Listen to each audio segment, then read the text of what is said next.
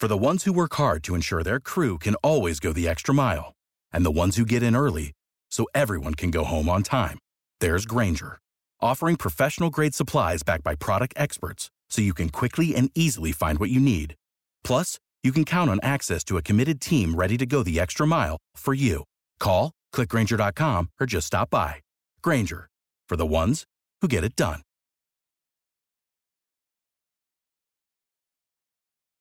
Every team, every topic, everywhere. This is Believe.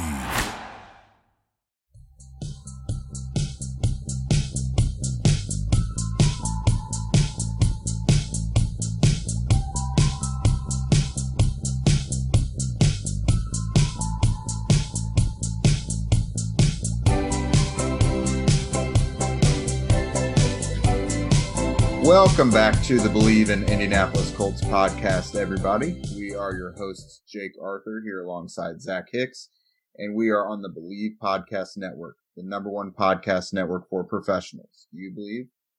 Never miss an episode of our show by subscribing wherever you listen to podcasts. We'd also love to hear back from you guys in the form of some ratings and reviews. That, of course, helps us immensely. Thank you for joining us. Today we're going to talk all about the latest Colts draft hubbub and answer a bunch of your questions. But before we get started on all that, let's hear from our sponsors. BetOnline is the fastest and easiest way to bet on all of your sports action. They have you covered for all the news, scores, and odds. It's the best way to place your bets, and it's free to sign up. Head to the website betonline.ag or use your mobile device to sign up today and receive your 50% welcome bonus on your first deposit. BetOnline, your online sportsbook experts. All right. Once again, thanks for being patient and joining us, everybody. We are back like we never left, and we're going to get right into the thick of draft talk. But first and potentially most importantly, there is a Zach Hicks hair account out there, and Zach out on Twitter. And Zach, correct me if I'm wrong, but this was something you said if Carson Wentz finished top 10 in DVOA this year, which is a Football Outsiders metric, then you will shave your head. Is that correct? Yes, it is. Yeah. It kind of came on the heels of, I think Colts Reddit is what it was. They had this long thread going about one person saying that Carson Wentz is going to be like Andrew Luck here with the Colts, and then like almost all the comments were saying that he's in the same mold as Andrew Luck and the same type of player, and they'll get like the same type of player out of Carson Wentz as they did with Andrew Luck. And you know, again, I'm cautiously optimistic about Carson Wentz. I don't think it's realistic to expect Andrew Luck type production from him or anything like that, or that type of play. But you know, I'm cautiously optimistic. I it's a guy who's regressed a lot over the years, and hopefully he can get back to it. But you know, I've been pretty vocal about not thinking he's going to be back to that top tier status, and I figured I'd put my money where my mouth is. So yeah, if he finishes top 10 in DVOA, which DVOA is a Football Outsiders metric that takes into account opponent played, I think also like wins added and EPA and all that stuff. So it takes in a lot of metrics and puts it together for an overall ranking and score. So if Carson Wentz finishes a top 10 quarterback, which he's only done once in his career in 2017, every other year he's been outside the top 10. I think he's had 3 finishes outside the top 20, one from 10 to 20 and one in the top 10 when he was number 3 in 2017. So, I made that bet, and honestly, it's a win-win for me, because if he sucks, then I don't have to shave my head, so I feel good about that. But if he's in the top 10, I'll gladly go from a buzz cut to a shaved head to have a top 10 quarterback. I think this is a win-win for me. I don't really have any complaints, and I'm hoping that he pulls it off, and I can, go bald this whole summer or whatever, or for a couple weeks even. I don't even know how long it'll take to grow back, but no, I think it'll be fun. It's something for people to keep track of all year. And, I kind of made a bet last year too, that if Rodrigo Blankenship made over 85% of his kicks, I would make this Photoshop picture that people put of my face onto him as my profile picture all off season. But he actually, because that chip shot missed in the playoffs, he went 84.5% last year. So technically, I didn't have to do that this year. But so yeah, I'm all cool with making bets like this and having fun with it. And that's the whole thing. It's about having fun with it. And I really do hope Carson Wentz is not even top 10 in DVOA. I hope he's top 5, top 2, top 1 in DVOA, because that means the Colts are in the right direction. Yeah, that Rodrigo Blankenship thing you're talking about, that picture exists. There's your face on There's multiple ones. There's multiple ones. And there's a guy who has that as his profile picture on Twitter, and I'm not sure if he knows that's you or not. I think he just thinks it's a funny picture, but it's you. I don't even know. Like, he responds to me and like talks to me on Twitter and stuff without any like I don't know. Like, I don't know if he thinks it's actually Rodrigo or if he does know the joke behind it. I have no freaking clue, but it's hilarious. That one and like you said, the hair account is hilarious. When I saw that pop up the other day, that killed me. And I will say, the person who runs the account's probably gonna DM me after listening to the show. But I do know who runs the account. They accidentally tweeted from their main account the other day, and they deleted it really, really quick. So I do know who it is. But to keep with the good fun of it, I'm not going to ever say who it is unless they want to come out and say it. But yeah, I know who it is. I still find it hilarious. So secret safe with me. I think it's just really funny. That is fine. I want to know who it is, but I'll let the secret live on. God, it's funny. As for the Carson Wentz thing though, finishing top 10 in DVOA, I actually just I got emailed the odds for like Offensive Rookie of the Year and MVP and stuff like that. Wentz is currently 12th in MVP odds at 25-1. And I think it's funny how like Rookie of the Year odds come out before the guys are even on team. Yeah. Vegas knows, man. Vegas knows where everyone's going. But it's like, okay, so let's like Mac Jones is on here. He's 1, 2, 3. He's 5th. What if he gets drafted to a team where he's actually not the starter? I think we both know he'll be drafted to be the starter right away. But what if he goes somewhere where they have a starter for a year already? Yeah. You can't have those odds already. Or the other way, like Zach Wilson, I'm guessing is like second, right? Lawrence, then Wilson, yeah. Yeah. So Wilson's second, right? He's going to go to the Jets. Where the Jets, I think, are going to be better than what they have been, but it's still the Jets, right? And say Mac Jones does go third to the Niners. How are you going to have Mac Jones at 5th then and have Wilson at second in odds when Mac Jones with the Niners and what that offense can do with Kittle and Debo and Ayuk and all those guys, and then you're going to have Zach Wilson second when he's stuck with Denzel Mims as his best receiver? Like, hey, Denzel Mims is awesome. He was great. I like Denzel Mims. I want to see him in a good offense. It's crazy. Or even like say Justin Fields goes to San Fran at 3. Right? I would rather take Justin Fields as Rookie of the Year over Trevor Lawrence. Oh, even. Absolutely. Dude, yeah. Justin Fields with Shanahan and those receivers and that line and everything. I like that. I would be. Yeah. Okay. So it is a little crazy to do it before the draft, but I think as someone who doesn't really bet, like I've maybe bet like 2 things in my entire life, and it's usually involving my hair. But as someone who doesn't really bet, I think it's smart to maybe pick on one of those, like put a little bit of money down on someone who's like a long shot. But my point being that, if you put it on, or maybe you just put it on him finishing in the top 3 or something like that, and something like that, you could win some money that way. But outside of that, I think it's kind of stupid, the putting the odds out beforehand. I think I think it's just a way that the Vegas gets people into bet, lose your money before you even know what's going on. Hey man, it only took us like 10 minutes to get completely sidetracked. Yeah. Never mind.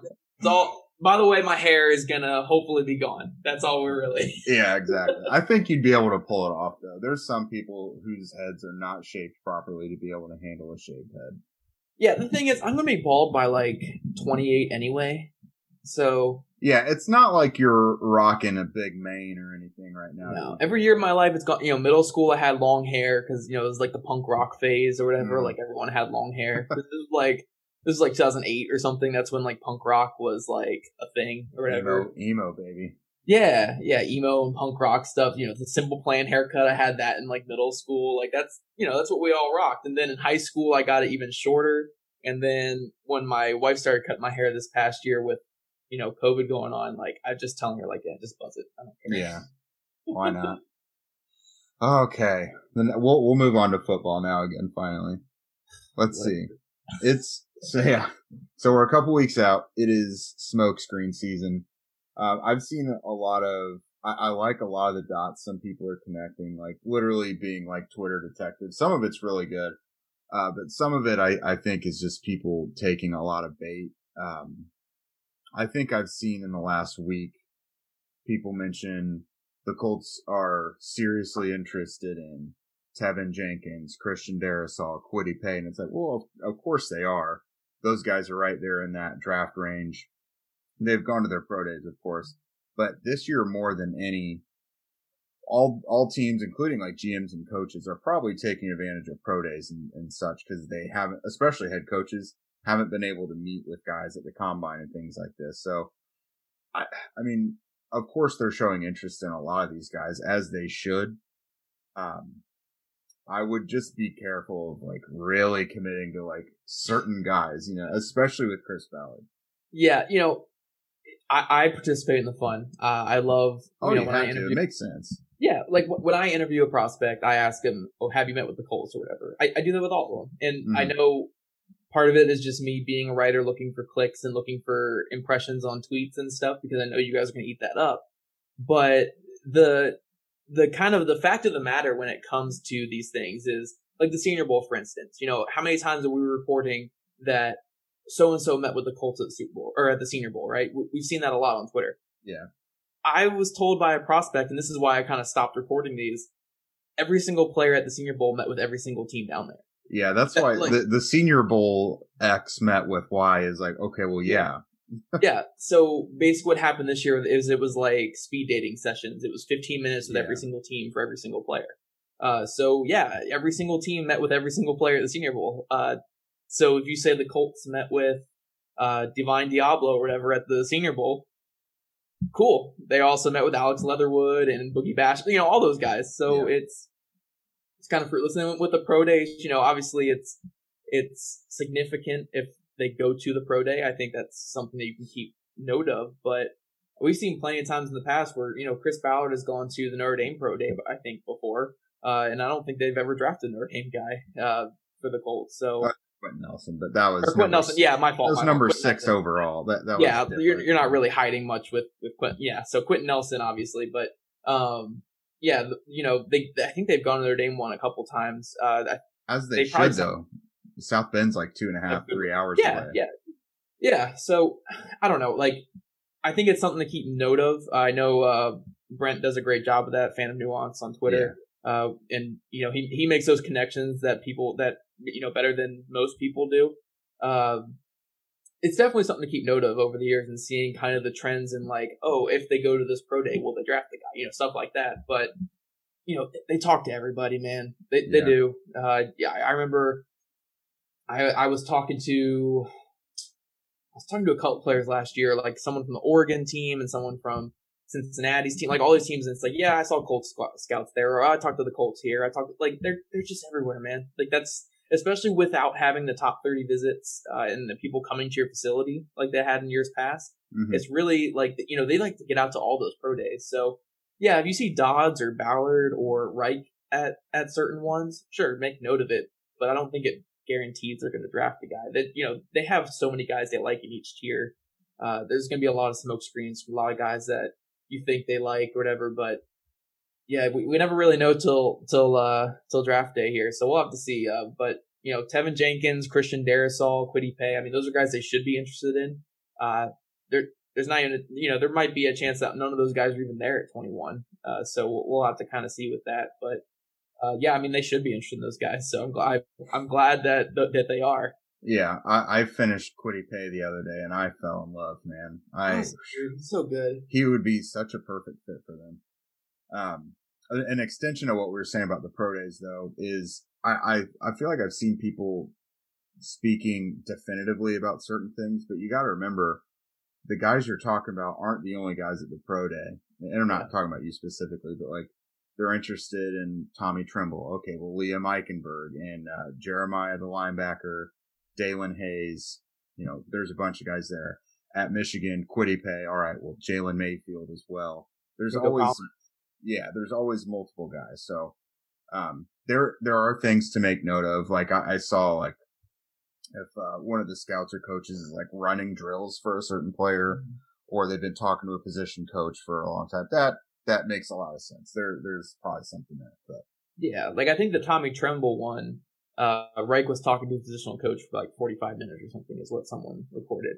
Now that's something I would take note of. Like that's interesting, because there's technically 2 tight ends from Notre Dame in this class, so maybe they're looking at the other guy too. But that's definitely more significant than just saying Chris Ballard is at the Alabama Pro Day. Like, okay, cool, they're Alabama. They have 40 prospects in this class, So I don't know. I think it's valuable to keep note of, but if you're thinking of it as anything like predictive, I think you're gonna fall in love with players that aren't gonna end up with the Colts. Is my only thing. They're not gonna draft Kwity Paye and Joke from Notre Dame and Alex Leather. They're not gonna draft every single one of these guys. Right. They're gonna draft one in each round. Maybe in a couple rounds they'll have 2 picks, but like you said, it's smokescreen season. They're gonna be everywhere. Sometimes they'll go to pro days just to feign interest in someone, and to have another team trade up or whatever for their pick. So it's all mind games right now. Nothing's really, whenever I see something like Colts are heavily interested in Tevin Jenkins, it's like, why would they tell you that? Right. Yeah. Who's getting that? And who would give you the okay to put that out there? Like, unless it's a smokescreen. Like, and maybe they are really interested in them, but I just, it's lying season. You don't want to believe everything that you hear for sure. Yeah. And speaking of which, I know Alabama had 2 pro days. The second one was to make up for some of the injured guys who didn't participate in the first one, because there were a handful. It was originally reported that Frank Reich and Chris Ballard were RSVP'd to be at the first one. I was told they actually weren't there at that first one. Can't speak to if they were there at the second one, but as far as I've been told, they didn't. Gotcha. They weren't there at the first one. Yeah, I think I was mentioning that one because I did hear about them being RSVP, but yeah. All right, so it's time for questions, and we've got pretty much every draft topic under the sun on this whole round of questions. So we'll get into it. First up is from our buddy at Ryan Derrick. He said, later round wide receivers that the Colts could groom to replace T.Y. Hilton's role. And what are your favorite tight ends in the draft that could contribute in year 1? Next, I know Zach's premonition on this, but Jake, do you really think Chris Ballard and company are content with their edge rushing depth to not address it until the 3rd round or later? So we'll start at the top with the later round wide receivers that you could see. I don't know if that just means as like a deep ball guy or as a potential top tier receiver of their depth chart. But some later wide receivers that you like for a potential TY type role down the road. See, the tough thing with that is what is the TY role right now? TY, a couple years ago was the vertical threat, was the guy who could win down the field. And even though he still had a couple moments last year where he was beating guys deep and making big plays down the field, I'm not too sure he's a vertical receiver anymore. I think he's more of that short to intermediate type receiver. Mm-hmm. So, if we're going for that type of guy, Dylan Stoner out of Oklahoma State's a late round guy that I like. I think he actually had like a 6.9 second 3-cone, which is pretty solid for a receiver. Had some good measurables. Every time he was asked to kind of step up there at Oklahoma State, he had a big game. He was just surrounded by NFL guys that were, getting more snaps than Tylan Wallace, James Washington, Marcel Aitman.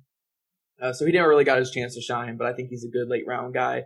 But if you're looking for more deep guys, guys who can win down the field, Josh Imatorbhebhe out of Illinois.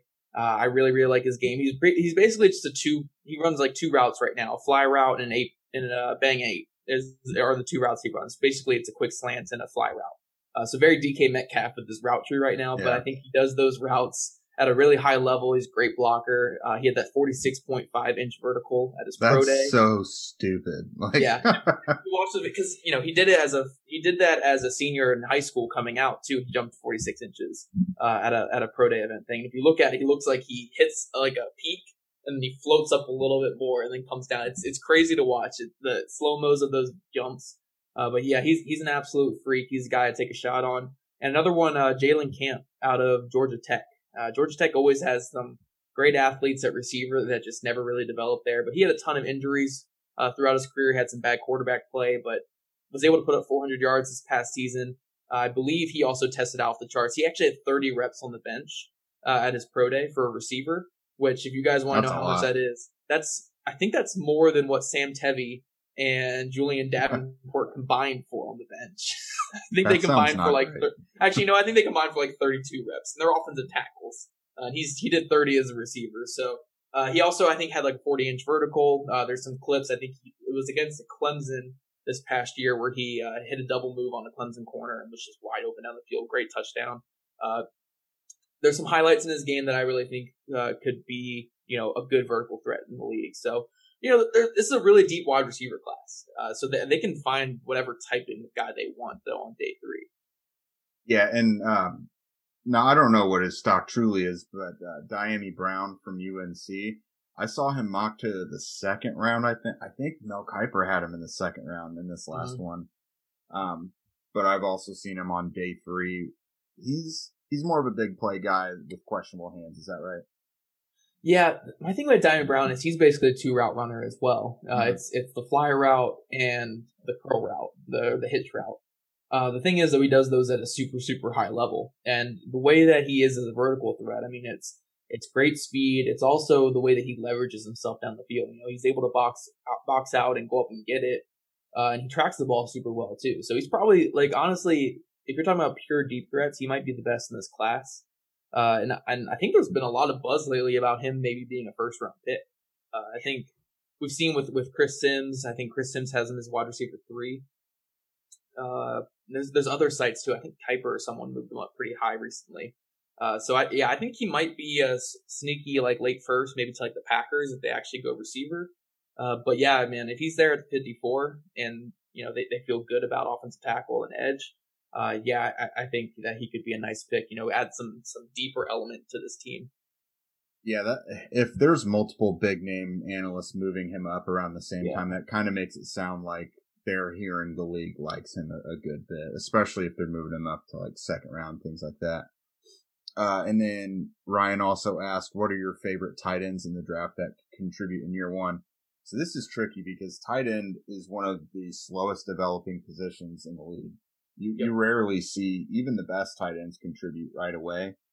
But if I was going to say, I mean, Kyle Pitts, but the Colts have zero chance of getting him. You went way under the radar on that one. Yeah, they have zero chance of getting him.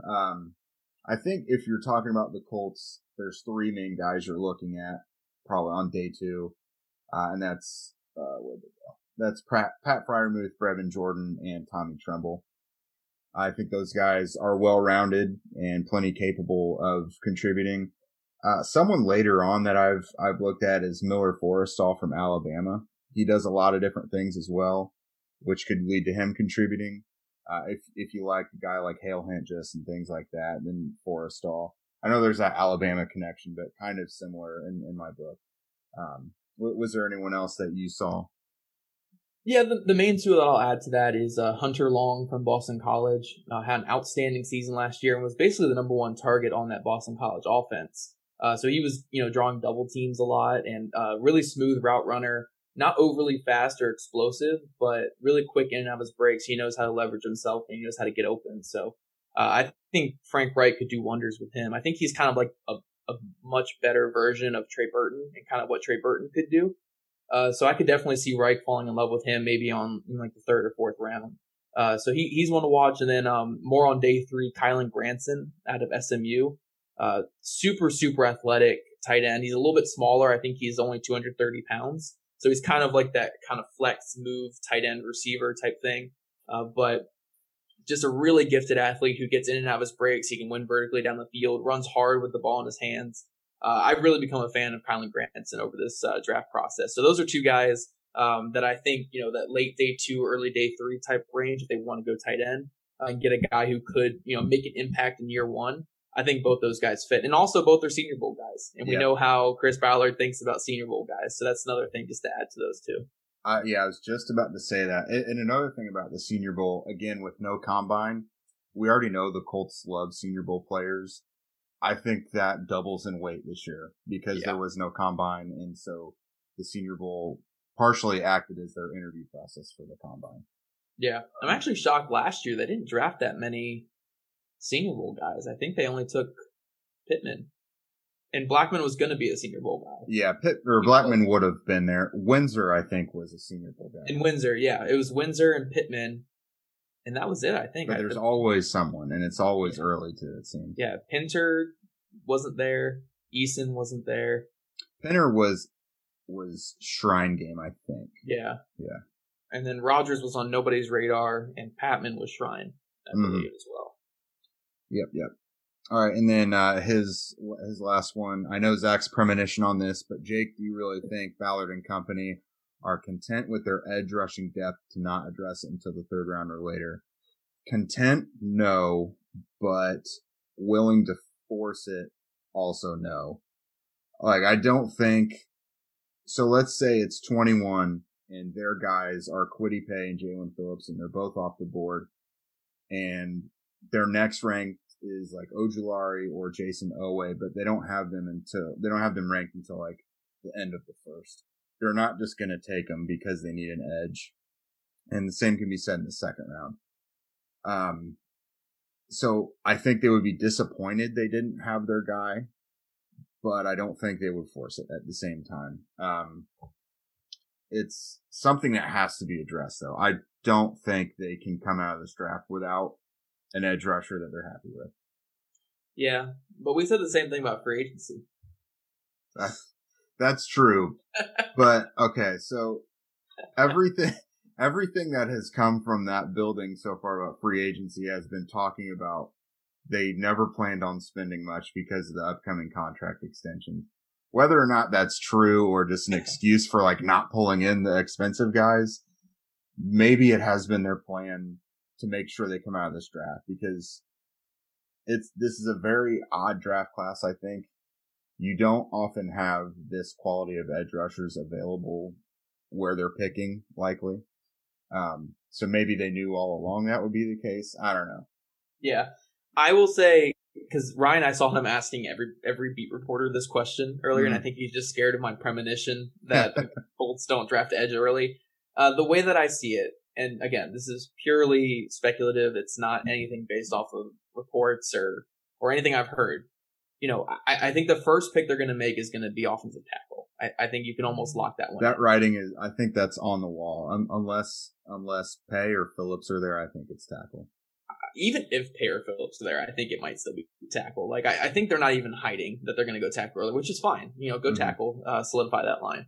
But after that, I think it gets a little murky, and we've seen a lot this offseason. I think we saw in the Irsay interviews, we've seen it in the Ballard interviews, we definitely seen it in the Reich ones, where they said they want to get a playmaking receiver or tight end, or both, in this offseason. You know, they've mentioned it a lot, another playmaker in this offense. And since you didn't get that in free agency, I feel like day 2 of the draft is where you're going to go with, you know, wide receiver or tight end. And then, you know, currently that's 2 of your 2 picks that you have in those first 2 days. You know, I am assuming there's going to be a trade back, and they're going to get like a third or a fourth back. But I just don't see edge being one of those first 2 picks, just from thinking about that. And also, I know that this is based off of based off of stuff I've heard, but I know there's a lot of secondary guys they really, really like on day 2. Some safeties and some corners that they really, really like. So they could definitely go with one of those spots too. So yeah, I don't know. Part of me just feels like they're not going to go edge like as early as we want them to, even though we all hope they do.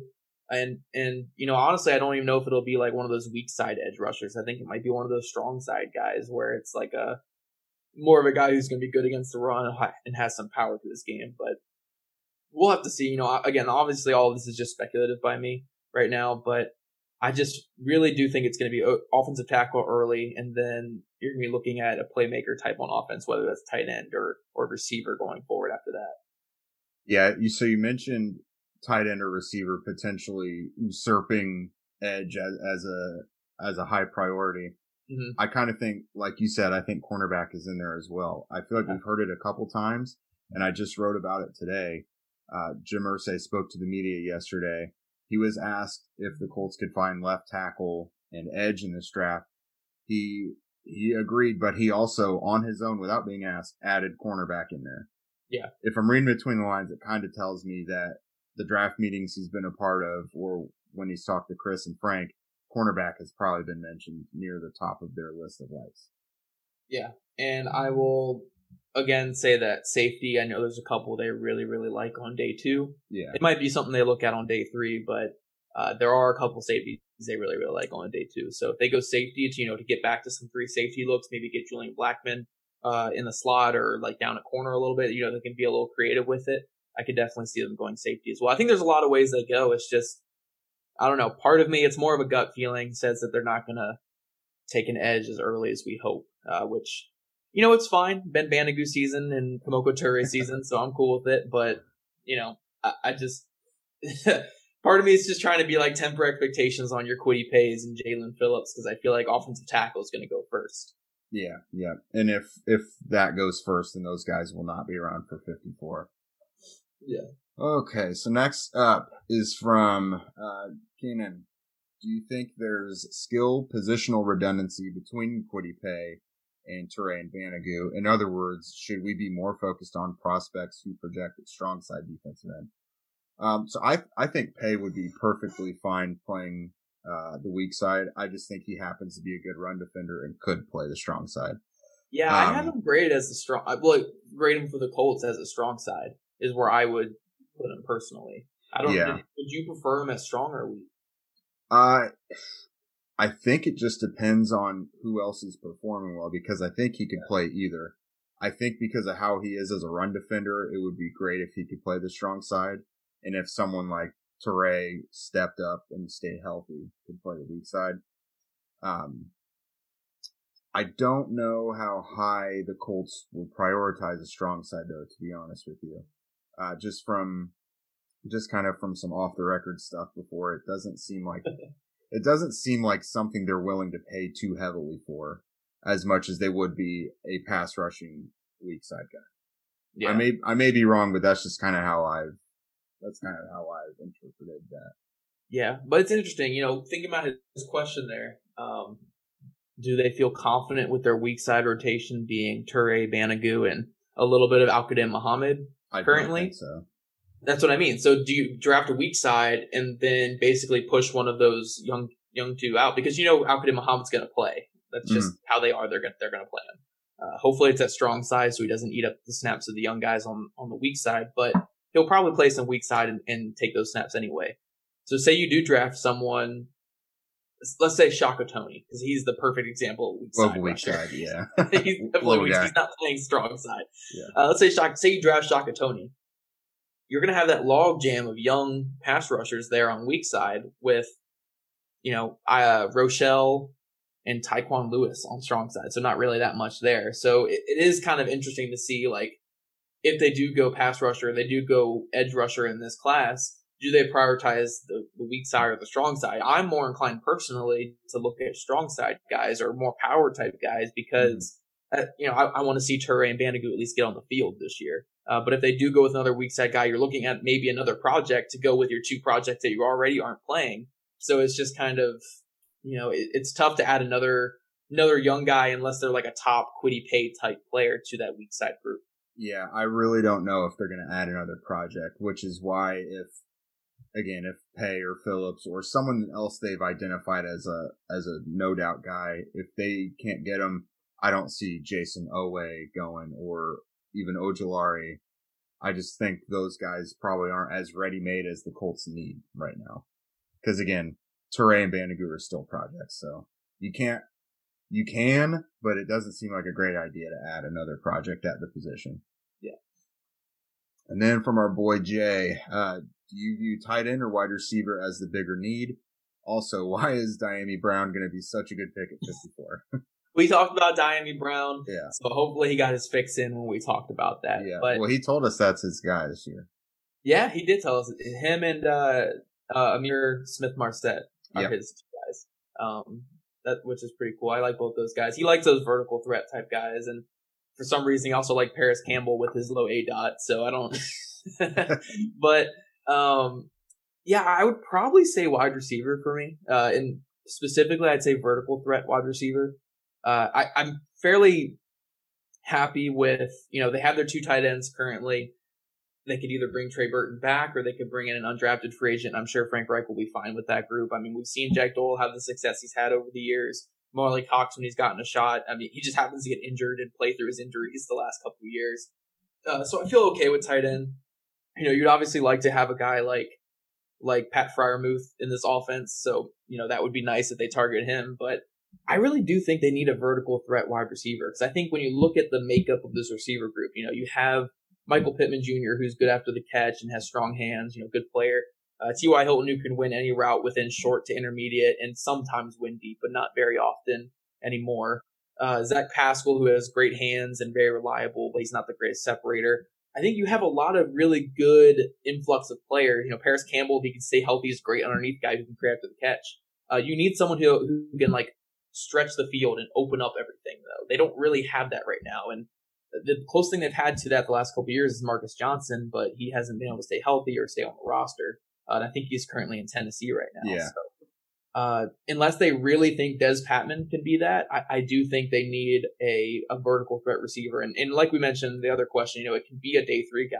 I think that's perfectly fine, but maybe getting one on day 2, Emir Smith-Marset or Diami Brown type guy on day 2 to really open up the field and create more space for this offense. I think that would be huge. And we know Carson Wentz likes vertical receivers. He's always been that way. Nelson Aguilar was someone he had great connection with in Philly during that Super Bowl run. So, yeah, I think they want to add a guy who can get down the field, and I hope that they, if they are targeting receiver, that's the type of guy they go for. Yeah, I would tend to agree. I think they're already ready to get by with tight end with what they have. That's not to say they couldn't use more. Yeah. And I think they have to address it coming up soon. Jack Doyle is not getting younger, and it's not like he's the most athletic guy to begin with. Mo Alie-Cox hasn't been the whole package. He's been a good option for them, but I just don't see him being their premier tight end for the next 5 years. Mm-hmm. So I think they have to probably address it at some point coming up. But I think the more immediate need, like you said, is receiver, especially if you just made this investment in Carson Wentz. And it was a problem last year of going downfield. Now, part of that was Philip Rivers' arm. But they just need downfield threats to mesh with Wentz well and to diversify the offense, because you can't just make the passing game so kind of 1 or 2 dimensional. You have to have kind of the full spectrum of options. So I would agree with you. Yeah. One guy who makes a ton of sense on day 2, hint, hint, wink, wink. Nico Collins from Michigan. Yes. Senior Bowl guy, tested off the charts in his pro day. Can win down the field, go up and get it. Kind of was hindered by bad quarterback play throughout his time at Michigan. Shea Patterson, first overall pick in some mocks before last year, but heinous. Definitely keep an eye on Nico Collins. I think he could be a somewhat surprising day 2 pick for the Colts, but he fits every single thing they want in a receiver. And I think that just makes so much sense for what Ballard has gone for in the past. Yeah, absolutely. Next up, from our boy Max Houghton, since the Colts are going to kill me and take an offensive tackle in round 1, which we've talked about, who are the tackles they would take in the first pick? So we'll just kind of go over the more realistic options and the ones that we would like. My preference would be Christian Darrisaw, but I just don't know if he's going to be there at 21. I think he's very well rounded. He's athletic. He's tenacious. He's strong. I think he's one of those guys that could fit in day 1. You're obviously looking at Tevin Jenkins, Sam Cosmi, Jalen Mayfield there in round 1.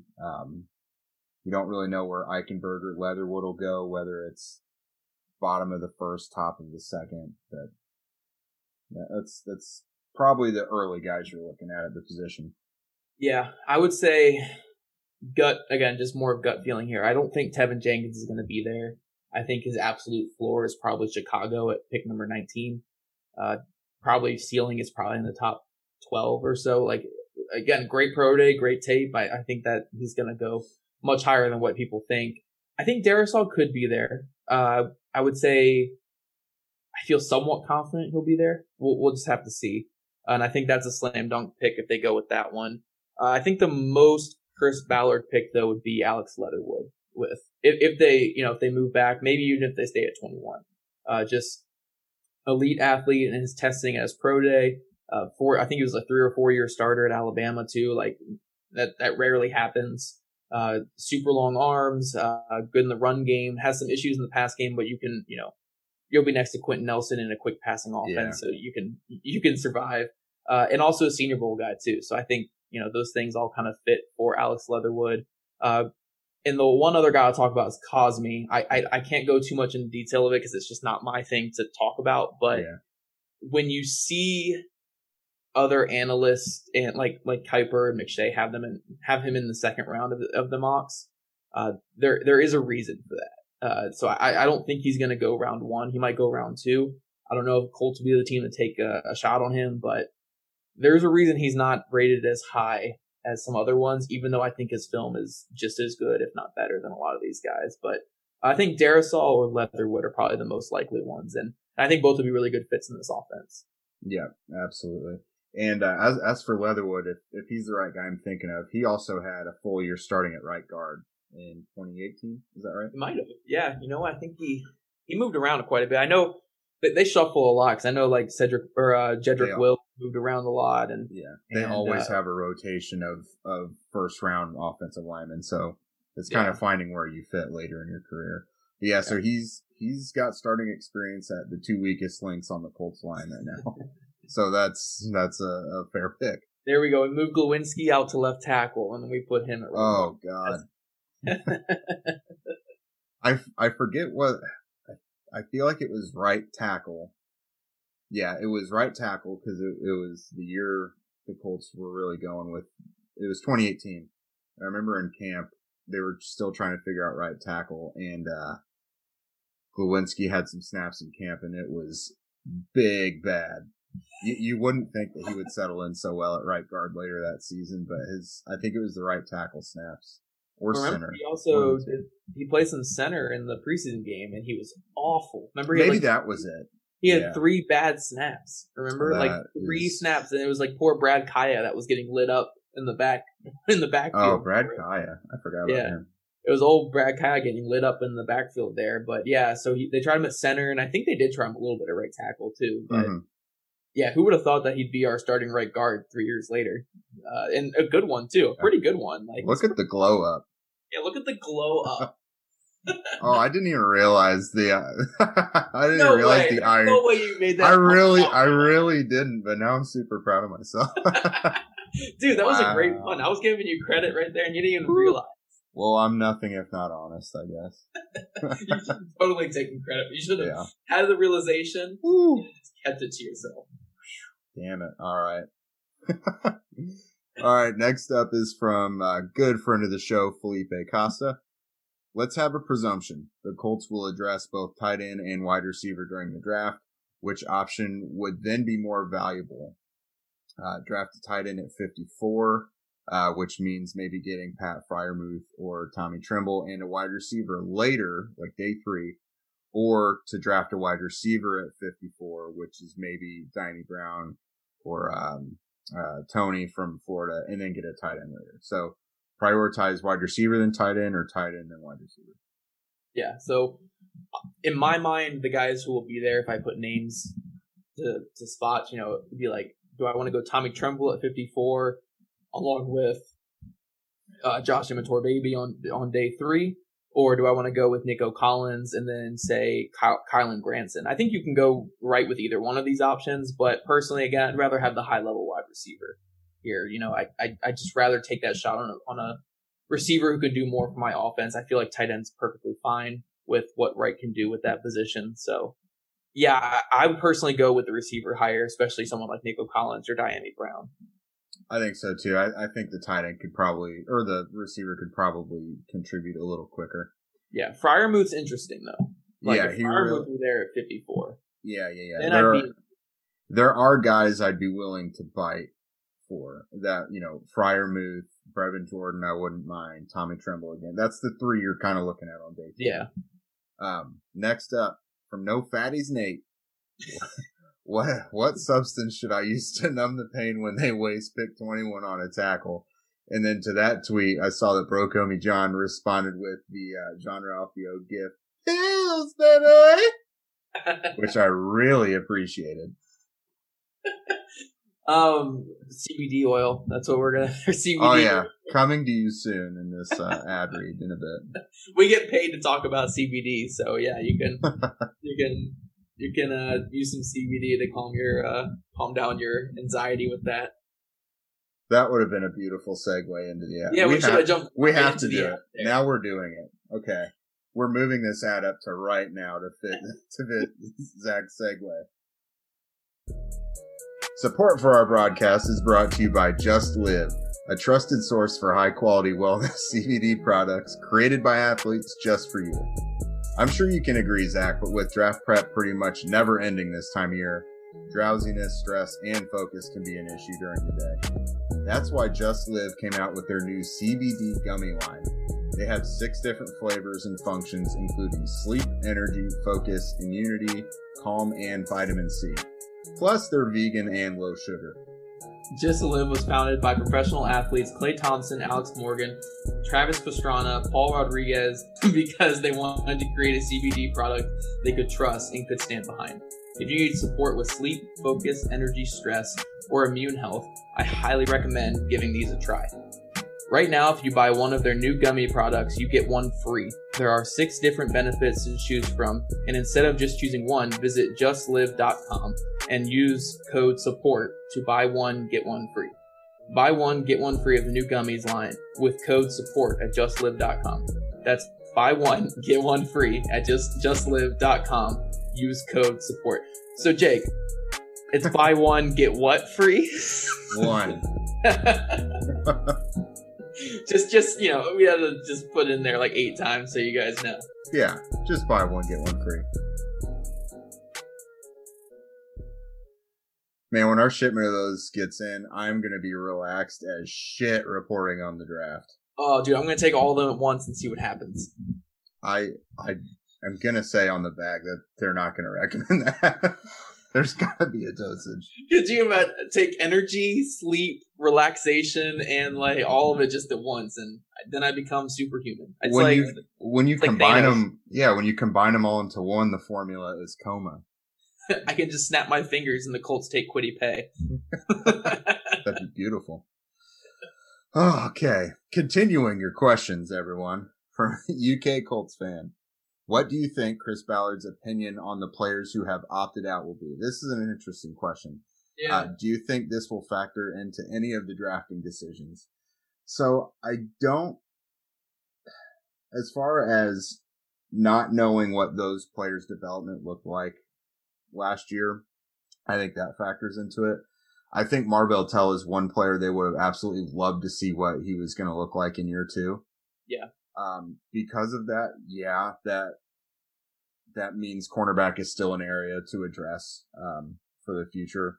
You're okay this year, but you'd love to add another player or 2 there. That's a good question. As far as like holding it against them, no, I don't think he would do that because last year was such a unique situation. But in terms of their spot on the team, yeah, I mean, you have to basically approach them as if they were suspended all last year or had a torn ACL and were out all last year. You don't know what they could have done last year, basically. Yeah, you basically view those guys as like they lost a year of development, which sucks. But yeah, Chris Ballard, Frank Reich, they're not really the types that would hold this over a player's head or hold it against them. And I mean, we've seen that. I think Milligan, Sky Moore, and Marvell Tell, the 3 guys who opted out, they're all currently part of the roster. Like none of them were brought back and then released immediately. So that just tells me that they're planning on evaluating those guys here in the off season, and we'll kind of see what happens from there. But yeah, I don't think it's going to be something where, some people are saying that they should be cut right away for it. I don't think it's going to happen like that. Yeah, no, I think those guys will be given every chance to compete in camp like they would have if they would have played last year. Derek Schultz.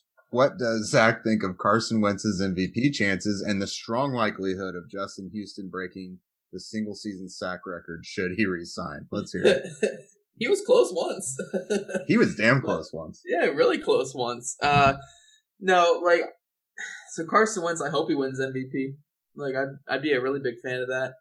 I would shave no, actually, I'm not going to say anything else. Oh. No, because I was gonna say I would shave like my beard off and stuff too. My wife would probably leave. Oh, that's okay. That's her thing. She doesn't care about my head being shaved. She cares about my beard and mustache because she doesn't like my chin. Yeah, I look like a whole mess too if I shave. I look like a huge fat baby. It is not good.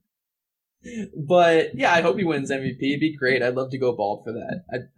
I'd be perfectly fine going bald for an MVP Carson Wentz. But in regards to Justin Houston, that's just Derek playing on the fact that I don't want Justin Houston back. And the main reason, again, being that I just don't want someone who was fairly ineffective last year. And I say ineffective in a way that, you know, he played a majority of snaps and he did have good sack numbers. But when it came to total pressures and actually influencing the pocket and influencing the quarterback, he just didn't do enough. I'd rather just see Toure or Banogu go out there and if sink or swim. You know, I'd rather sink or swim by the young guys than just have a stagnated, fairly washed up veteran take that spot. You know, I'd rather just draft a guy than bring back Justin Houston. So, you know, if Houston comes back, I'll root for him to break the sack record, obviously, but I'd personally prefer the young guys to get those snaps. I don't really want Houston taking those snaps from them. Even if he would be an upgrade over them currently, I would still rather just see what they have than put him back out there. Yeah, that if they brought him back, to me, it would be after the draft, and it would mean they struck out on bringing anyone back or drafting a defensive end. It would be a safety move. Like, they just want to have bodies there, bodies they can trust, and that's why they would bring him back.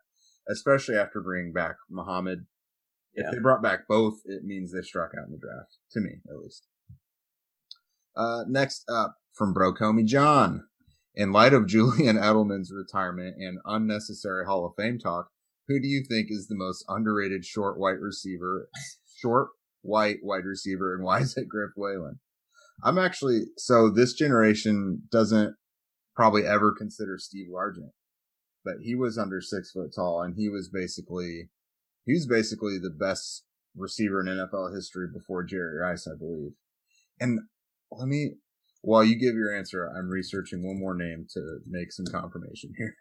Are you talking about Wayne Corbett is what you're going to look up? No, Wayne Corbett didn't wear gloves, which is horseshit, so I can't. Oh, no, that makes him even better. That makes him even better for the small white receiver. You know how gritty you have to be to not wear gloves? You know, you have to have that coach mentality to not wear gloves. That's just I remember when I was a kid and I collected football cards. I didn't really know who the players were yet, but I would get Wayne Corbett and I'd be like, "Why isn't this dude wearing gloves? What the hell's happening here?" My other answer was Lance Allworth, but he was like 6 foot tall. He's not really short, but Lance Allworth and Steve Largent still are two of the NFL's best receivers of all time, and white. Yeah, I would say for a guy who obviously is not near the level of Steve Largent or Allworth, but I think Wes Welker gets a little bit slept on with the career that he had. He was pretty darn good for a little bit there until concussions obviously took a toll.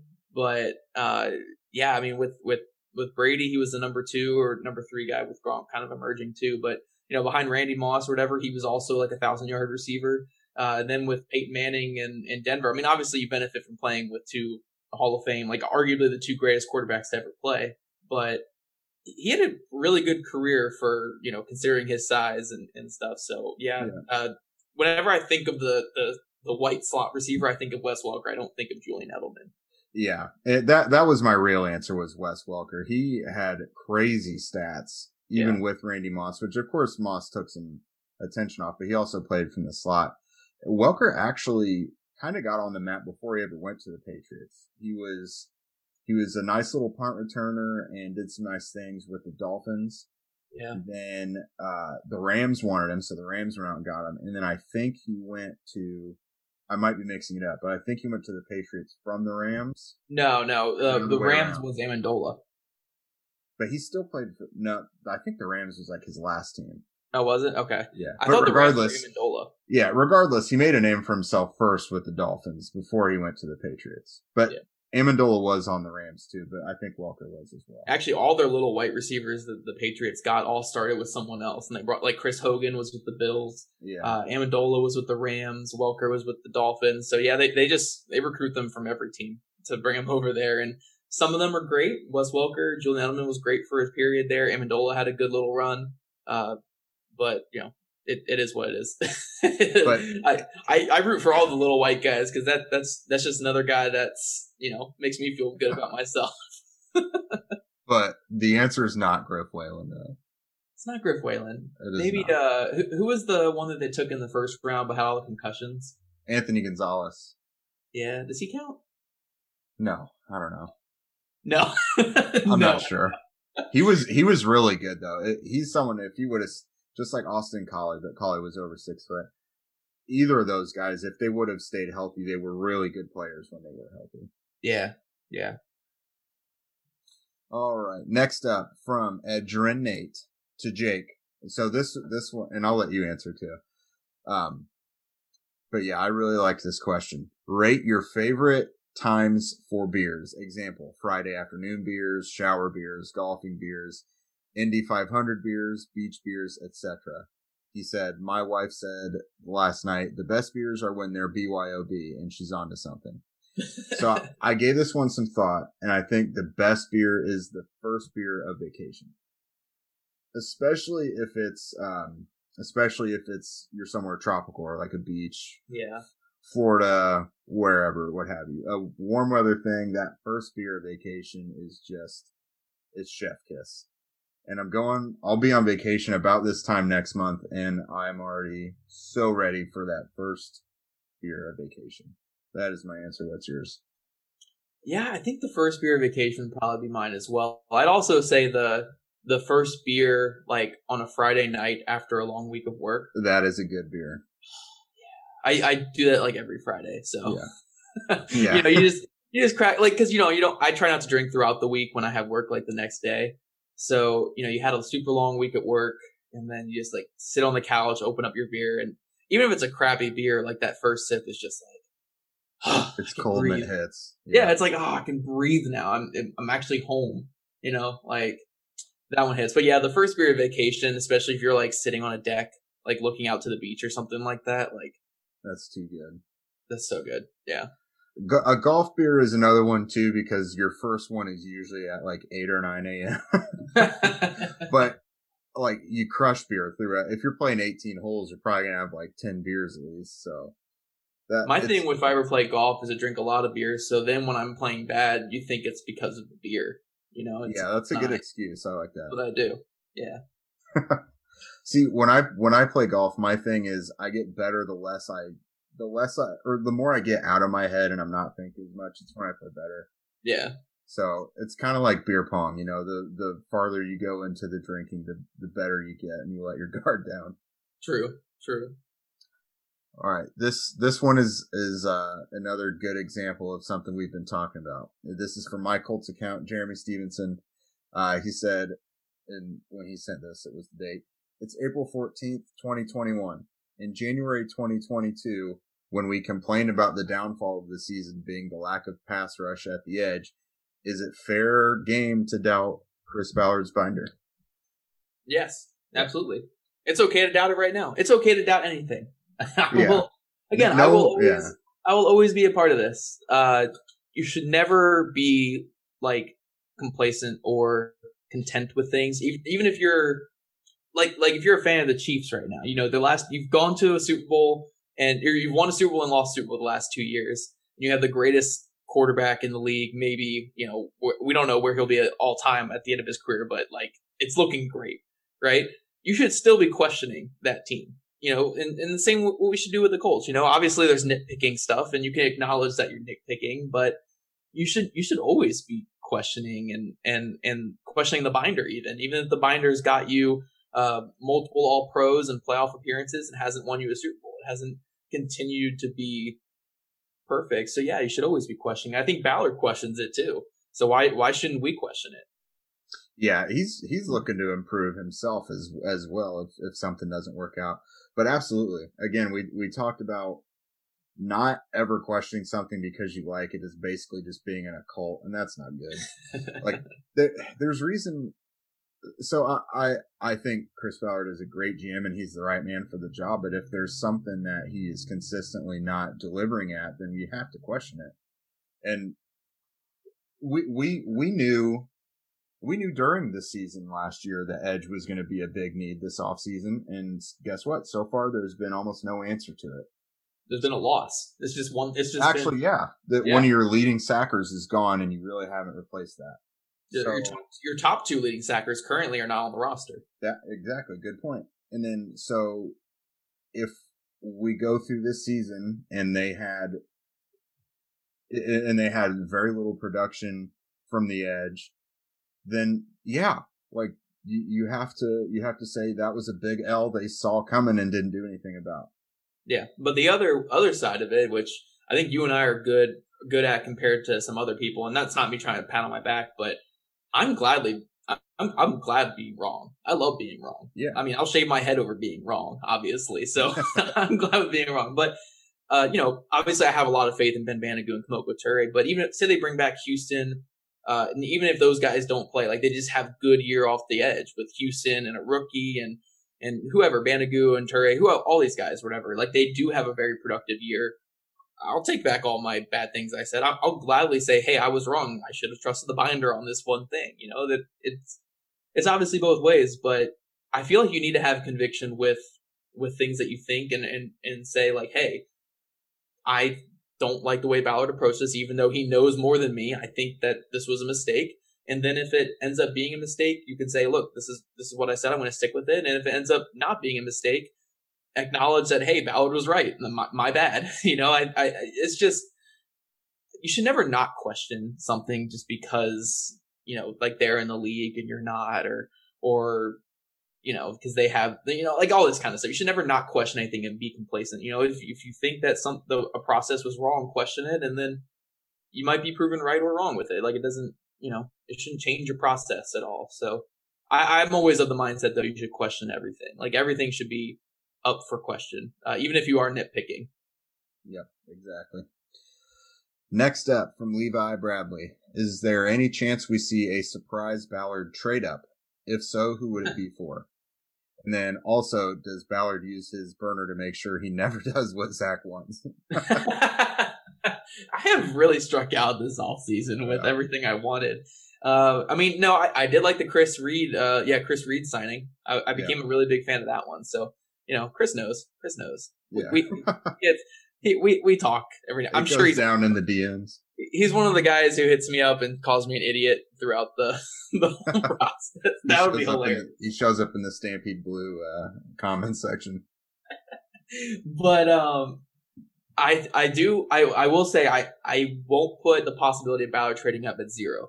I just think it'll be on day 3. I don't think it'll be in the first 2 rounds.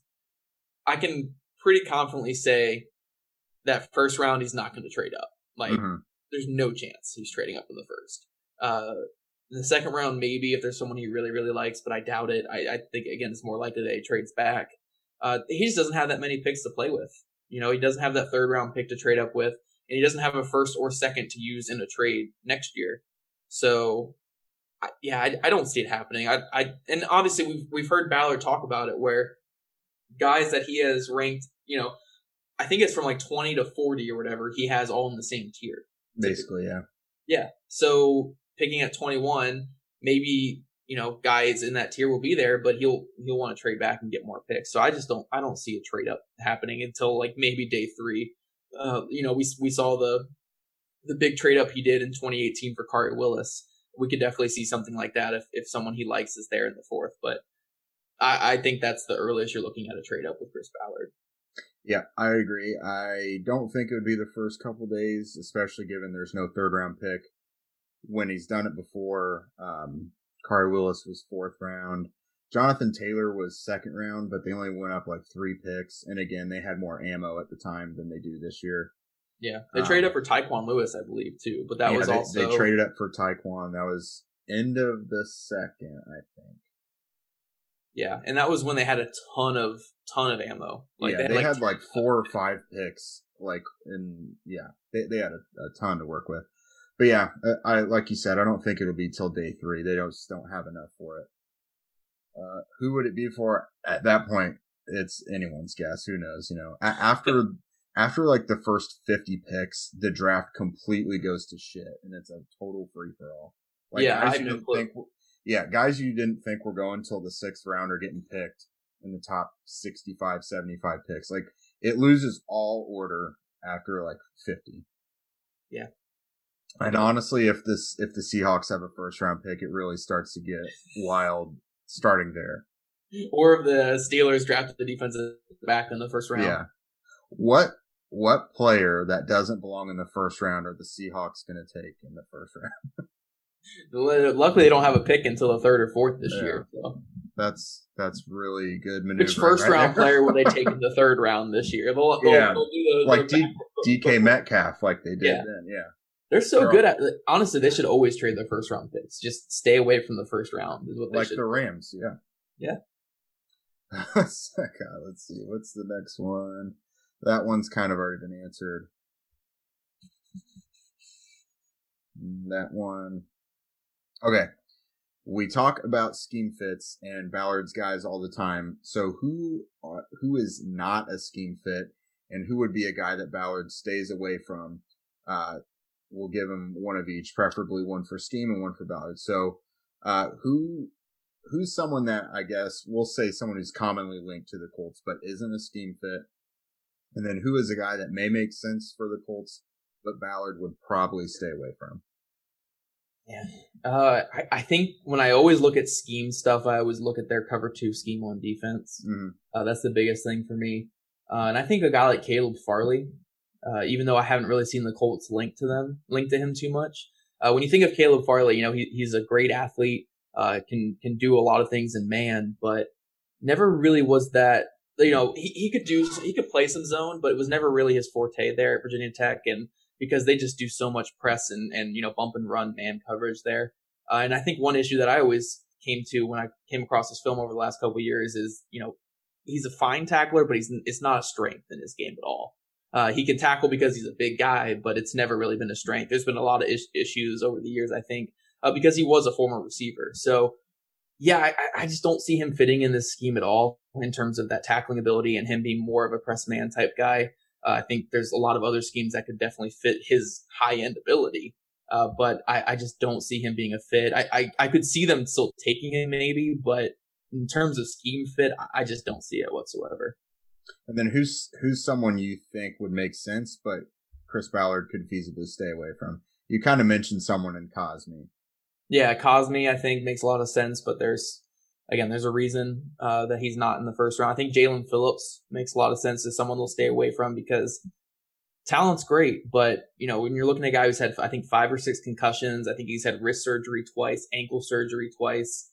And he also he had COVID. I think he had a COVID issue, so he wasn't able to do the medical recheck. Yeah, that's why he didn't come to Indy. Yes. So man, honestly, the talent's so good, but I don't even know if I would take him at 21 with all that. Because my job's not on the line if I miss a first round pick. Yeah. But these GMs, their jobs are always on the line with every first round pick, and taking a guy with that history, forced retirement due to concussions, and then ankle and wrist surgery throughout his career. And only 1 year of real production, that is tough to take in the first round.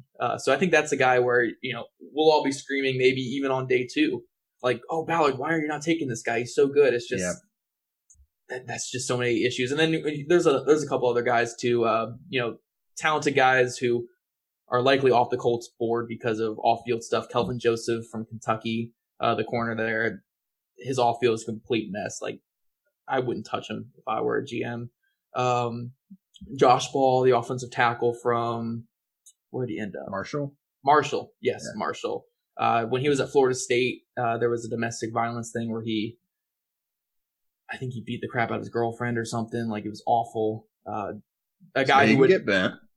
Yeah, like, honestly, he should not get drafted. If he gets drafted, the NFL made a mistake, especially after the Chad Wheeler thing that just happened. Mm-hmm. Like, absolutely should not get drafted, but we'll see. I don't imagine he's going to be on the Colts board. But then there's a couple other guys with off-field stuff. I think Bryce Thompson, from the cornerback from Tennessee, got arrested last year as well. So I think any of those kind of guys, even if they do fit, just wouldn't be on the Colts board because of those issues. I mean, we've seen them take guys with issues in the past, Bobby Okereke and EJ Speed, but they'd have to properly vet these guys, and I just don't think those guys will be on the board, especially Josh Ball. I will continue to say that. Yeah. Josh Ball, like you said, can get bent. He can just hopefully the league just doesn't even look at him because, God, it's awful. Yeah. Awful. Yeah, that's not something you want to bring into the house at all. So as for the Ballard thing, Phillips was going to be my answer. But I've seen a couple of guys I've seen mocked to the Colts. I think it's just guys trying to make positional connections. I don't think Ballard would really love to have like Kadarius Toney or Elijah Moore in the first round. No tiny. Oh yeah, I should have definitely talked about that. Yeah, he does not like receivers under 6 foot or under 200 pounds. Yeah. Sure that they produce yards after a catch, which the Colts love, but they don't do it at the size that the Colts love. So I've seen those guys mocked to the Colts quite a bit. I don't see it. Not in the first round. There are certain guys without traits that means the Colts won't take them at their current like value, but it doesn't mean they won't take them at all. Like they would maybe get 3rd or 4th round. Chris Ballard has mentioned that before. They have to have a special trait in order for them to like overlook some of those things. So that's that. And then as for what was the other part of it? Not scheme fit. It was Gregory Rousseau. So yeah. I kind of am starting to get the feeling that he may not even go in the first. Mm-hmm. I wouldn't really be shocked. He would make sense as like the big strong side end who could kick inside because he's done that before. But just at the value that people, because he's another guy that's been mocked to the Colts in the first round a lot. I don't think the Colts would go for it. Like I kind of said earlier, I don't know that they would value that strong left end spot. And especially for a guy, he's not really that super polished either. Mm-hmm. He's kind of like Phillips. He's only had 1 year of production, and that was 2 years ago. So he's a little bit of a project as well, especially for the role the Colts would likely want for him. So I would think no on him as well. So yeah, basically the 2 Miami edge defenders that a lot of Colts fans want, you and me are just poo-pooing all over that. Dude, I love Phillips. I'd probably take him at 21, but my job's not on the line. So right, it's the medicals. I could see. I've heard that before. As for the Colts and medicals, think of the last time they took a guy whose medicals were a mess early. Torres weren't great, but yeah, that's probably it. He was still playing. People talk about Paris Campbell, but he had a clean bill of health at Ohio State. He's had freaky injuries, honestly. Yeah, he didn't start getting hurt till he got to the NFL. So they really just haven't invested in guys who were banged up in college, at least not early. Yeah. Well, that also goes with what I was, at receiver, they don't like anyone under 6 foot or under 200 pounds. That's the same at corner. They don't like anyone. Asante Samuel. Yeah, Asante Samuel's another one who I could have mentioned.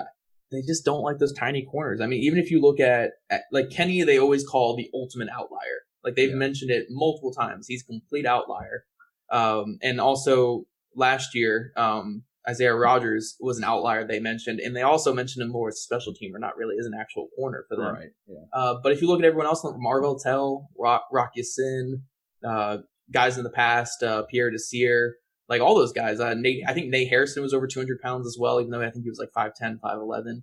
They just like those bigger, bulkier corners. So a guy like Samuel, who I think is like 170, 180 or something like that, I just don't see it.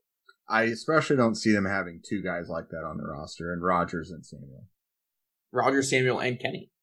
That's right. Kenny's wingspan makes him like 6'1". And the way he plays makes him like 7 foot. And we saw against the Raiders that his wingspan is just fine when he had that pick against Darren Waller. So someone literally just messaged me on Twitter asking if Caleb Farley's available at 21, would he be a steal at that point? Well, he's not going to like this podcast. Yeah. Probably not for the Colts. And he made some statement recently that anyone who passes him up, and if he's not the first corner or something, that he's going to be really pissed off, and the team that gets him is going to get a dog or whatever. It's like, you got to just know that no one wants if you just had like a back surgery, that doesn't scream bring him to me in the first round. Look, man, corners are all complete nut jobs. J.C. Horn's the same way. Like, he was going after Pro Football Focus the other day. Like, I am maybe not every position doing this kind of stuff, but corners, please be completely crazy. Like, go off. I love crazy corners. I love crazy linebackers too. That's why Darius Leonard I love, because he's just insane. Like, you gotta be insane to play some of these positions. Yeah. J.C. Horn, by the way, if we're not talking Caleb Farley, this is a pro J.C. Horn account. This is pro J.C. Horn. I'm cornerback one before it became cool. Yeah, there you go. All right, so we'll get to a couple more of these. Who are your top 5 favorite players in the draft? They don't have to be the best, but just the people you enjoy watching the tape. And that's an important thing. There are some guys that you may hear us say we love. We know they're not like the best at their position. We just love watching them. I'll let you go because you've watched a lot more than me at this point, and I'm going to have to scan for my favorite 5 so far. I'm going to go off the top of my head. I'm going to see how good I can do this. Number 1 by far and away, on film and off of film, is Jacoby Stevens from LSU. Honestly, my favorite part of this whole draft process is becoming good friends with him. Just an outstanding guy that I just like really, really enjoy talking to and watching film with, and even watch. I mean, his film's amazing. He plays every single position for the LSU defense. He wore that number 7 that is famous at LSU this past year, and for good reason. Love Jacoby Stevens, and I really hope he ends up in Indy. But either way, like that's just a great friend, a great guy right there. So by far and away, my number 1. Other guys here, let me think. There's so many guys I like in this class. I would say Imortal Baby's got to be one of yours. Yeah, Imortal Baby is nice. I do like the way that he runs those 2 routes, but he runs them so well. Other guys I love on film, though, I think Tevin Jenkins would be in almost everyone's top 5, but the way that he plays the tackle position, he's just so violent, even though he doesn't have, maybe the longest arms or anything like that. I just love the way he plays. So yeah, Tevin Jenkins, Landon Dickerson on film. Yeah. Just an absolute killer. So yeah, he'd probably be my top 5 as well. 2 more. Let me think. Kwity Paye. Yeah. Kwity Paye, man. He's frustrating to watch on film just because you could see there was much more potential than what Michigan was allowing him to be. If they just would have unleashed him off the edge more, I think he would have had an amazing college career. But yeah, man, when you had those flashes of him coming off the edge full speed, like absolutely insane. But another one I'll go out with is last one here is Michael Carter II from Duke, cornerback. Okay. He's a slot corner, and he's really fun to watch because he'll play slot, he'll play outside, he'll play some safety. I think Virginia Tech game this past year, from what he told me, it was the it was like the only time in his career, maybe in all college football this past year, where he played all 5 of their secondary positions because they run the 4-2-5. He played all 5 of their positions, and yeah, he's a fun player. Like he's a good athlete, not great, not super lengthy or anything like that, but physical in the run game, matches up with anybody really well, all over the place. Very underrated guy to watch. I really enjoy watching his film. But yeah, so those 3 top guys, obviously, but Jacoby and Michael Carter, I think, are really fun to watch too. All right, so I'll just a couple of the easy ones that I loved watching was Christian Darrisaw and Kwity Paye. Kwity Paye, I was pissed I didn't get to him sooner because I loved watching him play. High energy guy. He's got stuff to work on, but he's got moves. He plays to the whistle. He's strong. He's got good balance. I loved watching him. And I think, there's been some Michigan defenders lately who have taken a little bit to make an impact. Devin Bush, and then there's the edge rusher over in Green Bay. I can't think of his name right now. But I think Paye will be someone who can make an instant impact. Darrisaw kind of the same way. I talked about him earlier. I think he's really, really well-rounded, gets out and moves really well. He's a tenacious guy. And then the 3 later guys, and again, these are guys who probably are not going to be picked early or maybe even at all. But I've really enjoyed watching them. Brady White, quarterback from Memphis. I've been watching him for 3 years. It's sometimes you just get into it with those guys you've been watching on tape for so long. He wouldn't be a superstar, but I just like what he has to offer. He's mobile. He picks you apart in the short and intermediate. Not a big arm at all, but I've just really liked watching him over the years. I remember I first started watching him, I think, with Anthony Miller, who's now with the Bears.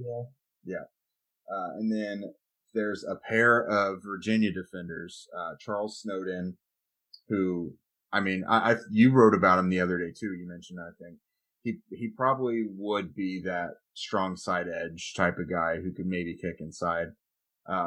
He's not a finished product. He's got stuff to work on, but he's got a huge frame. He can get to the quarterback. There's things to like about him. And his teammate Joey Blunt, the safety. If the Colts are looking at if they're looking at safeties, he's not a bad option. He's another guy that kind of jumped off the tape with me when I was watching Bryce Hall last year. I just kept getting drawn to him. He's a fiery guy, competitor. You can tell he's a leader out there with the team. Kind of reminds me a bit of Khari Willis, I think. Just a tough guy, good tackler. Just puts himself in the right position. So those have been my 5 guys so far. And I'll probably find a few more over these next couple weeks that I fall in love with. But so far, those are my 5. Yeah. Another one I'll just throw out is the running back from Iowa State, Kene Nwangu, I think is how you say his last name. I feel like I was on him before most people. His agent and I are really good friends. Mm-hmm. I've known his agent for like 3 or 4 years, and he told me when I was starting my interview stuff this offseason, he was like, hey, this running back kid I signed, like, I didn't even realize how good he was until I, like, signed him and, like, talked to him and saw a bunch of stuff, but he's a freak. Like, and the NFL likes him. And I was like, okay, I'll watch some film. And his film, even though he barely gets the ball, because, like, he's been behind Breece Hall and David Montgomery in his career, which, you know, you're going to be behind 2 of the best running backs in college football over the last, 10 years or whatever. So it kind of sucks for him. But, he's got some freaky speed. 4.3 guy. I think he had like a 9.8 RAS score.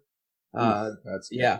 And well, he told me when I interviewed him that he did no training, went to one of his training facilities and ran a 4.4 flat with no training to start the offseason. I think it ended up being like a 4.3 at his pro day, but he's fun on film. When he gets the ball and he sees a little bit of an opening, he's gone. Like he's awesome. So even though it's very little film to watch with him, when you get those glimpses of him touching the ball, it's really, really good.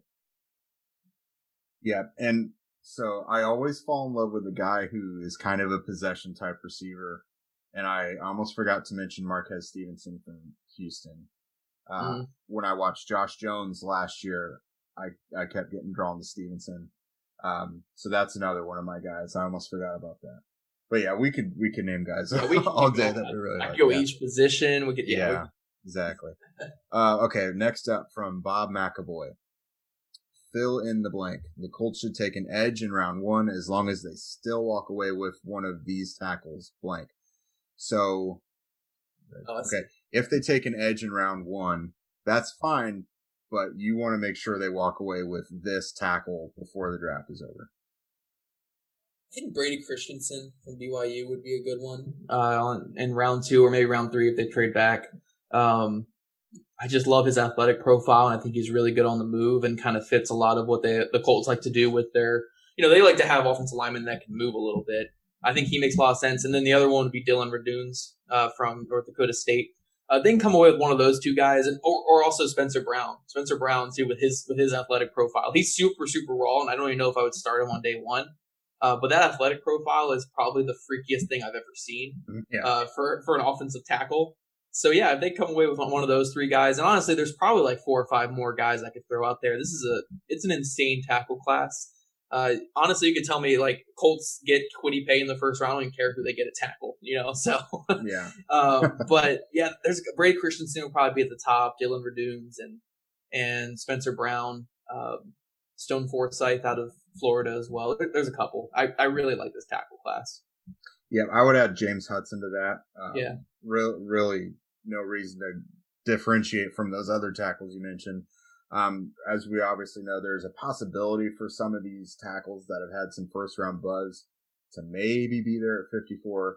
Cosmi, Liam Eichenberg, Walker Little, that's questionable. Leatherwood, maybe? Leatherwood is a potential one, yeah. To me, those would be outstanding. If the Colts got a really good edge and came away with one of those fringe first-round tackles, that would be a home run scenario for them, I think. So, let's see. Last one for the day from Zach Hicks Hair. Oh, gosh. I am researching life insurance packages. What are the chances that I'm gone come January 2022? Who knows? Maybe I have a bad day and I just shaved you off. I don't know. You're kind of getting a little mouthy lately, is what. But I don't know. Again, the thing I was telling people, like I've been telling people about when I made this bet or whatever, like Carson Wentz was third in DVOA in 2017. Now, obviously, the Eagles situation was not very good after that, but he dropped from, I think, 3rd to 16th, and then from like 16th to 25th, and then 25th to 34th last year. So it's just been a pretty bad regression. And then you also think Phillip Rivers was outstanding last year, and he was 12th in DVOA. He didn't even get in the top 10. So I think there's a fairly good chance I'll keep my hair. But again, I hope I don't keep. You hope not, yeah. I know. I hope it's all gone. I hope I can just show off my scalp to the world. You know, like I can, start that process there. Sometimes you need to reset it. You just need to cut it all off and reset your hair. Yeah. Especially when it makes a Twitter account, you need to just cut it all off and kind of restart from there, I think. So. Yeah, and then keep it through into August, and then come out here to Westfield in that hot Westfield sun with a bald head and no hat. My grandfather is super excited because he's been bald since he was like 25. So he called me up yesterday and he was like, "So I heard you're going to shave your head. That's awesome. Like, there's going to be multiple of us in the family now." So, I'll have at least company if I shave my head. That's good. Yeah. Wow. All right. There's a lot to look forward to on that. I really hope it happens, actually. It'd be great. It'd be great for the memes. I'd probably post like a video of it on YouTube too, which would probably be my highest viewed video. Like, it would be great. So, like, Carson Wentz. Please, Carson Wentz. Please win MVP this year. Like, do something. Like, that'd be awesome. Man. I just can't wait for that. That seems like a good stopping point for today, though. That is it. Please remember to subscribe to the show and give us a rating and review. We can be found on Apple Podcasts, Spotify, and wherever you listen to podcasts. Be sure to follow the show on Twitter, Facebook, and Instagram at BelieveInColts. And me personally at Jake Arthur NFL on Twitter and Facebook, as well as Jake Arthur _ on Instagram. Zach is on Twitter and Instagram at ZachHicks2. And be sure to follow his written work on Stampede Blue and Cover One. And I am on Sports Illustrated's Horseshoe Huddle. This episode was brought to you by BetOnline and Just Live. If you're interested in advertising on Believe Podcasts, please contact them at Believe.com. If you're interested in advertising on this show specifically, just shoot us an email. You'll hear from Zach and me again soon to discuss all the latest Colts draft rumors and to answer all your questions. Have a good one.